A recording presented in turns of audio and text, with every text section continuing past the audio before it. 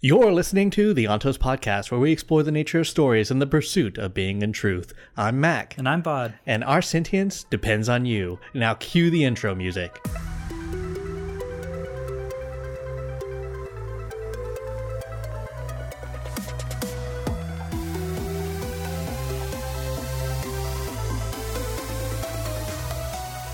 The hero of ages shall not be a man, but a force. No nation may claim him, no woman shall keep him, and no king may slay him. He shall belong to none, not even himself. Chapter 20. Yeah, looking at that epigraph, it doesn't really feel like that's the Lord Ruler. Well, I mean, we've heard about the hero of ages before, so let's kind of talk about what goes on here, and we'll go into it a bit more. But yeah, so like you said, chapter 20, we open up with Vin out enjoying carriage rides and essentially playing the part of being Lady Valette, right? She needs to be seen more and more out about by not only the Ska, but the other nobles, and ranging from low all the way to high, like tier here. She has a part to play. We have another time jump. I don't know necessarily what the time jump is from our last chapter, but I know it's now 3 months from the Steel Inquisitor attack, because she mentions how she's still so annoyed that she still isn't completely healed after what happened to her. She's still on bed rest. Why am I still alive? Goodness. Yeah. And so... No, she's not on bed rest, but bed rest means you can't get up. Bed rest for a Mistborn. Yeah, fair enough. She's leashed. Yeah, exactly. So. She has to keep Yeah, but she's daydreaming, and we see a little bit of like the girlish Lady Valette daydreaming here, because she's thinking about Elend and how she's tired of not seeing him, because apparently he hasn't been going to balls lately. You know, she hasn't seen him in a while. I think she said something like 2 months was the last time she saw him at a ball. And it's funny because we get to see like this little bit of like drama in the background, because she wants to see him. She's over here like, man, Lady Shan is being this massive thorn in my back end here. She won't stop. She takes every chance to ridicule me, to attack me. She's spreading rumors about me. And Vin's seeing how vicious the noble court can be here, just in these two aspects.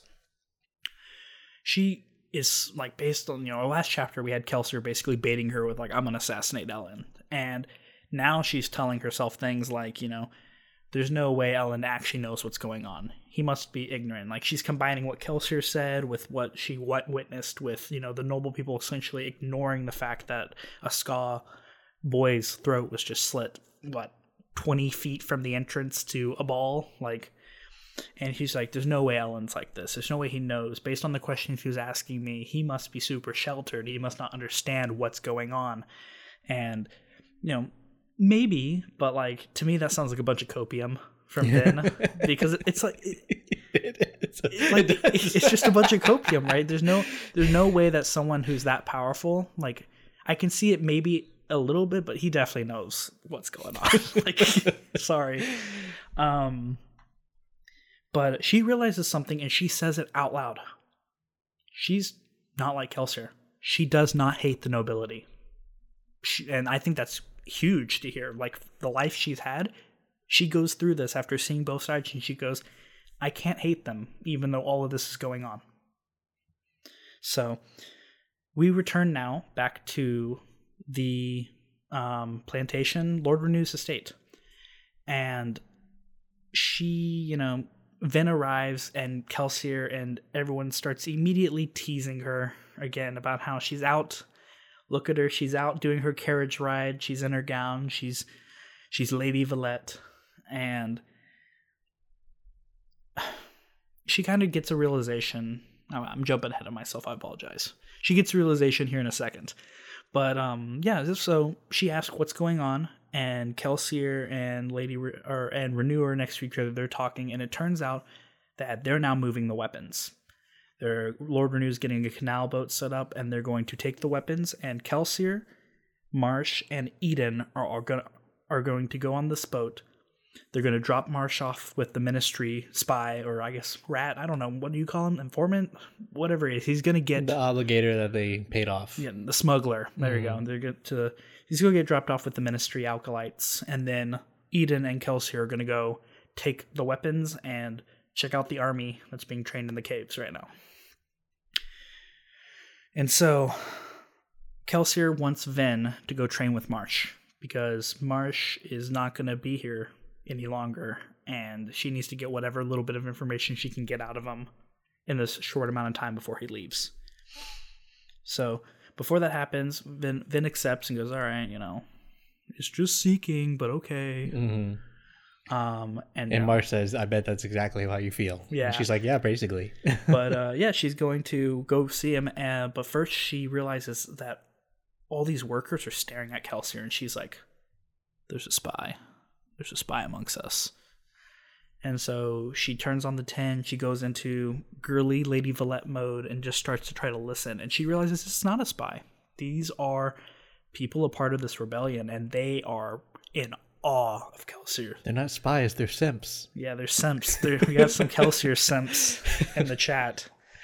But yeah, no, they're in awe of Kelsier, and they refer to him as a survivor. And it's kind of weird because even Vin points it out, they don't see Kelsier as a man. They see him as something greater. And whether this is a part of the plan or not, I mean, Kelsier at some points were talking about things along the lines of like, how do I inspire people? How do I inspire passion? He's talked to Sazed about this on multiple occasions. It looks like it's working, whatever he's doing, because they're not following a man anymore. They're following the survivor. So she realizes that the Ska are really into Kelsier. The army's gaining momentum at this point. Things are kind of looking up for the rebellion. She lets the 10 die down, realizes, there probably are spies, but these people aren't them. And she decides that she's going to go talk to Marsh now. And while she's going, she's like, man, I really don't understand Kelsier, because Kelsier said things along the lines of like, I'm going to return the world to the way it was. He goes, no one has the ability to do that. No one can return the world to the way it was. Like, what? We're going to kill the Lord Ruler and everything's going to magically go back and fix itself? No way. Like the Lion King. Yeah. The water, the rivers stopped being dried up because we killed the bad guy. Yeah, there it is. But yeah, she's like, there's no way that's going to happen. But she still can applaud Kelsier for what he's doing. He's putting together a lot here. Well, she also mentions that something that I thought was really, really cool, because we've talked about the trauma of Vin a lot here. She mentions that she's barely been hearing Reen's voice anymore, and when she does, it's super soft and in the back of her head. And I think that's a big moment here, right? It seems like the trauma is actually starting to heal with Vin. She likes what she's doing with the noblemen. She's admitted that she doesn't hate them, which, that's like, she doesn't forgive them, but she doesn't hate them. That's huge for just like mental health in general, right? She trusts Kelsier enough to share information that she would not have shared. With how much she's shown she cares about Elend, old Vin would have, one, not even made that connection, but two, definitely wouldn't have put that person in danger if she could help it. Yet she trusts everyone here. I think that's pretty big, considering how much we've talked about the past trauma. So she goes up and she's like, hey Marsh, I'm here to annoy you, and I want you to train me. And he's like, all right, cool. You think it's useless? She's like, yeah, this is useless, but hey, I'm here. Kelsier wants me to do it. And Marsh schools Vin, just like Breeze did. We're starting to see the running thing here. Marsh points out all the advantages to being a good seeker. It's not just knowing when someone's burning allomancy, right? Or burning metals with allomancy. You realize, there's two sources, right? And she goes, yeah, I can feel Kelsier down here and you up here. And Marsh is already like, that's incredible, because most seekers they can only know there's a source. They can't determine different sources or anything like that. So you are skilled. Well, can you tell me what he's burning? And she's like, no. He goes, well, you should be able to, because if and he lays out the whole, I'm not going to repeat it here, but he lays out the whole knowledge in the case of allomancy. It's like, well, he doesn't say you should be able to, but you should notice that there's a difference. And she does notice there's a difference. Yeah. But then he's like, can you notice? I forgot what exactly he asked her. Can you notice this thing? And she's like, no. And can you understand the length of the pulse or something? The length of the pulses. And she's like, no. And he's like, oh, thank God, because it took me 6 months to figure that out. Yeah, you'd have been so much better than me. But yeah. But yeah, like he lays out a lot of really cool things that we didn't know about seeking before. Not only can you determine that there are different sources of allomancy, which honestly I thought was a given in the beginning, but it turns out it's not. That's you're special if you can do that.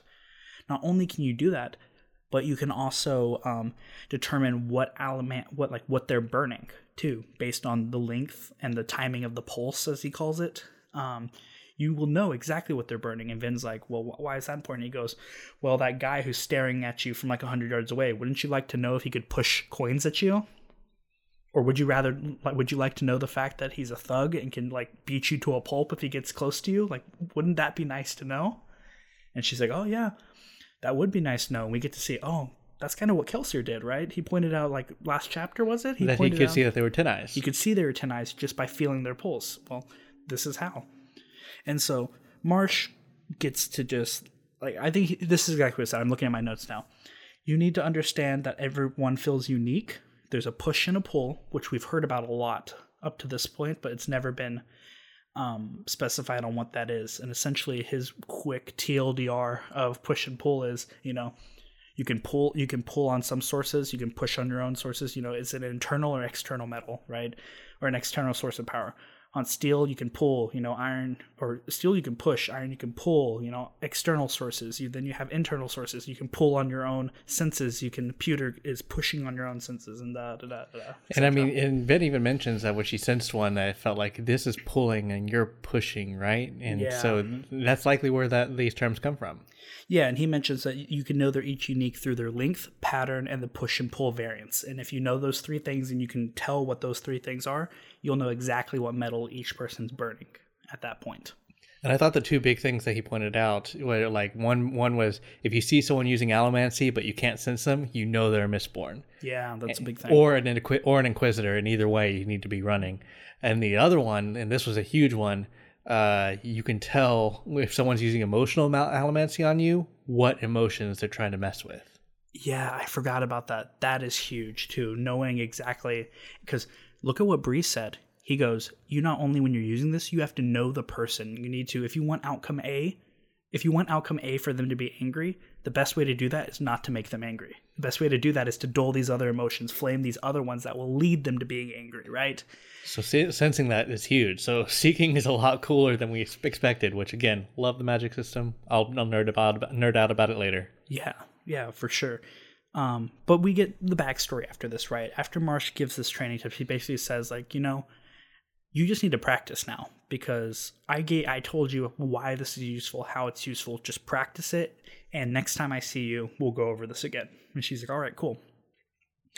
But then we get a little bit of backstory, because he starts to discuss why he lets it slip a little bit on why he kind of hates the Steel Ministry, and then Vin, kind of being a little devious, decides she's going to put Breeze's training to use, and she starts soothing and rioting and trying to mess with him and trying to get him to talk more about it. And we learn through Marsh that Marsh hates the Steel Ministry the same way that Kelsier hates the nobles, and it's because they killed their mother. The Ministry went after and killed their mother. Mm-hmm. And he just wants to hurt them. That's why he's in.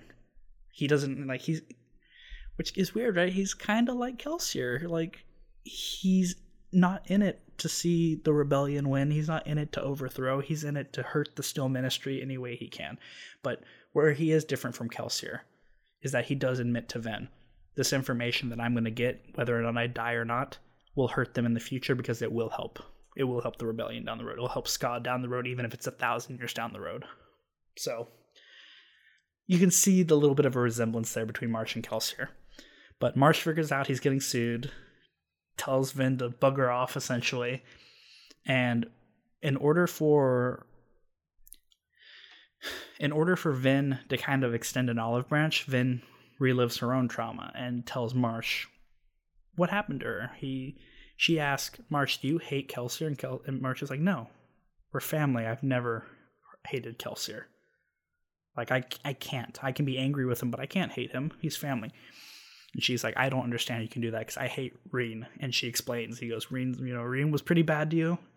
So that episode forever ago when we talked about how I said like, oh, was it all gaslighting? No, it is pretty much confirmed.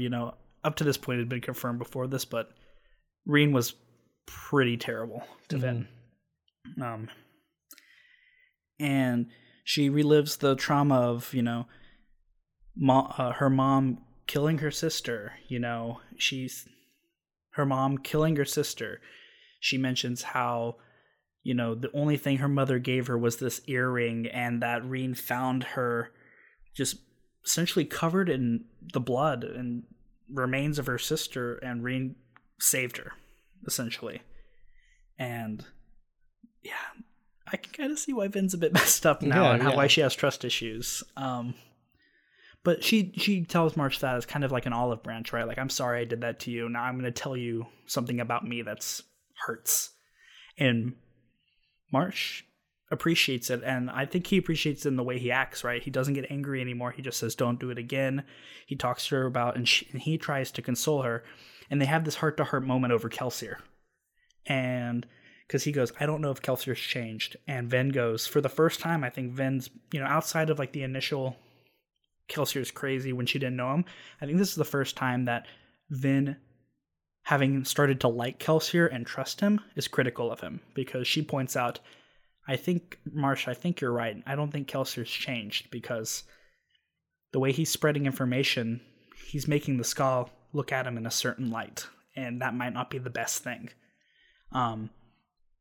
So, yeah. But the big bomb we get at the end here, I mean, I considered it a big bomb because this is what I was looking for, is, yeah, it turns out Marsh did love Mare too. And that is where most of this anger and fighting between the two has come out. And that's where we're left. So, I mean, a lot of big pieces of information here. Remind me again, there was so much that you kept reminding me about while going through this. I felt like I could tell by your face. You were just like, wait a second, that did happen. we were hooked on the epigraph. Mm-hmm. So what happened in the epigraph again? So I'm gonna say it again because it was short. It was a good one. I got through like 5 different things. The hero of ages shall be not a man, but a force. No nature may claim him, no woman shall keep him, and no king may slay him. He shall belong to none, not even himself. Every time I hear like no king may slay him, it makes me think of like the Witch King and yeah, no man shall save me. But yeah, now we get an idea of like why the hero of ages was like a huge deal. We keep hearing more about the Lord Ruler's Journal, which we basically have confirmed that what these pieces are. About his stay, but like we keep hearing like I was the hero of ages, and now we're hearing about what the hero of ages is supposed to be. Again, I think I'm going to nerd out about the magic system because I said I was going to. We said from the beginning that Brandon was going to set up like, oh yeah, here are these powers, but the powers were so cool not because of what they did, but what you can't do. Yeah, look at the amount of skill it takes to recognize, like, like you said, it wouldn't be as cool if it was just like, I'm a seeker. I know you're burning pewter. No, it's not that. It's, I'm a seeker. You're burning an internal metal that is pushing and has this wavelength. Therefore, I know you're burning pewter. Wow, it really highlights the skill it takes. Like, it's a limitation overall, right? But it highlights the skill it takes. Right. And not just that, but you can tell when a person's, running low on metals. You can tell if they're using emotional allomancy, what emotions they're pushing on. I mean, these are things that, like, in hindsight, it sounds like, yeah, you should be able to do that. But of course, it would take extra skill. I mean, it's just like when we talk about the emotions, it's like you can push on, you don't just push on them. There's a certain finesse that goes with it. And there's certain emotions you can push on. And you have to know these things. Going back to like the MCU reference I mentioned, this feels like the original Iron Man. Remember when he's building the suit and how like it was kind of like mishmashed and put together and was super limited. That's kind of what we're looking at now, is that idea of like, oh, the superpowers aren't almighty, but I think we've gotten so used to, at least in current media. I mean, look at what they do, right? Like Thor Thor can do whatever he wants, you know. Look at what they had to do to challenge them, you know, and like it's kind of refreshing to see a magic system where it's like, no, this is magic. It's really cool, but like... Well, it also is interesting because, you know, we see someone be like, I'm not going to say godlike because we haven't really gotten to something like that, but like very, very like effective the way Kelsier was. And, you know, they killed like 15 different people. And you realize like he didn't do that. It wasn't easy for him. Like it wasn't just, well, it may have been easy for him, but he didn't just get those powers and be like, okay, now I can do that. Superman didn't just fly through a building. Right. You didn't just get like a boom. Oh, this is you get this ability and suddenly you're going to be able to do all these amazing things. Yes, they may be amazing, but if you want to be the master that these other individuals are, it's because you learn all the nuances of each individual power. And this starts to see like a Mistborn can be extremely powerful, not just because they have all these powers, but like if you learn the nuances of each of these things, it'd be huge. I mean, just think about it. Just think about like using the mental, you know, metals. You if you can soothe someone, that's one thing, but you can soothe and riot. I mean, that's a whole different thing. And you can, so now you can actually really, really manipulate them. So again, I'm just nerding out about the magic system that has something as simple as, oh yeah, I can sense when someone is using allomancy becomes, oh yeah, I can also sense what allomancy they're using, how much their metal reserves are, and what specific thing they're trying to do with that allomancy. Huge. Just it's like a big thing. And he's like, oh yeah, you bet you think these are like really small things, don't you? But then we get like more of the backstory of our characters here. So, you know, we find out about Marsh's beef with the Steel Ministry. We also figure out what Marsh's beef with Kelsier is, because when we saw it before, right, it was definitely painted as, you know, look at like, I'm high roading you, right? Look at, I did this for the right reasons. You were a bad person, and now you're acting good. But like, kind of like in real life, normally when an argument like that happens, that's not actually the reason, right? That's the argument, but that's not the root cause. And we learn that what is the root cause, right? It's because Marsh loved Mare, and Mare chose Kelsier. And for the end, Mare died. You know, Mare died basically because of Kelsier. Because of Kelsier, right? And so like that is like where the root of this anger between them is. And yeah, man. So the thing that kind of makes me a little nervous here is the fact that we understand, at least up to this point, that Marsh knows Kelsier the best out of everyone. He knows him true and deep. He knows him, who he was before and how he's changed now. And we get this point where Marsh keeps pointing out that Kelsier, you know, ultimately isn't the type of person to do the right thing. And we see now that even Vin's starting to feel that way. And it is a really weird feeling, right? Because I like Kelsier. This guy's awesome. Look at what he's doing. Look at what he's putting together. But like, well, we've also acknowledged that he has some questionable things, and that's exactly why I'm nervous about it. Is because we've seen, you know, we'll say quote unquote his dark side, right? We've seen the way he treats noble people and things like that, and it's kind of like, man, this can be a little nerve-wracking, right? Like, there could be something bad that, you know, we could be looking at an Anakin situation here. Oh, not just the men, but the women and the children too. Oh gosh. So hopefully we don't end up getting that kind of situation. But yeah, I mean, with everything else, I think it's really interesting here too is, man, everyone's backing this dude up. The rebellion's gaining steam. What was it, like 6 chapters ago? It was like, you know, 10 chapters ago, this was impossible. 6 chapters ago, oh, this is really bad. And now we're like, no, we're gaining momentum. It's picking up. And man, I'm just curious to see what's going to happen next. Hey guys, it's Matt. Thanks for listening to the Altos podcast. You'll start seeing regularly scheduled episodes starting November 14, 2022. If you'd like to follow us, please consider subscribing. We're a small project, so please support us with likes and comments because that's what the algorithms crave. If you're listening to the YouTube channel, please hit the notification bell. And if you really want to give us a boost, consider supporting us on Patreon so we can give Vaud a better mic.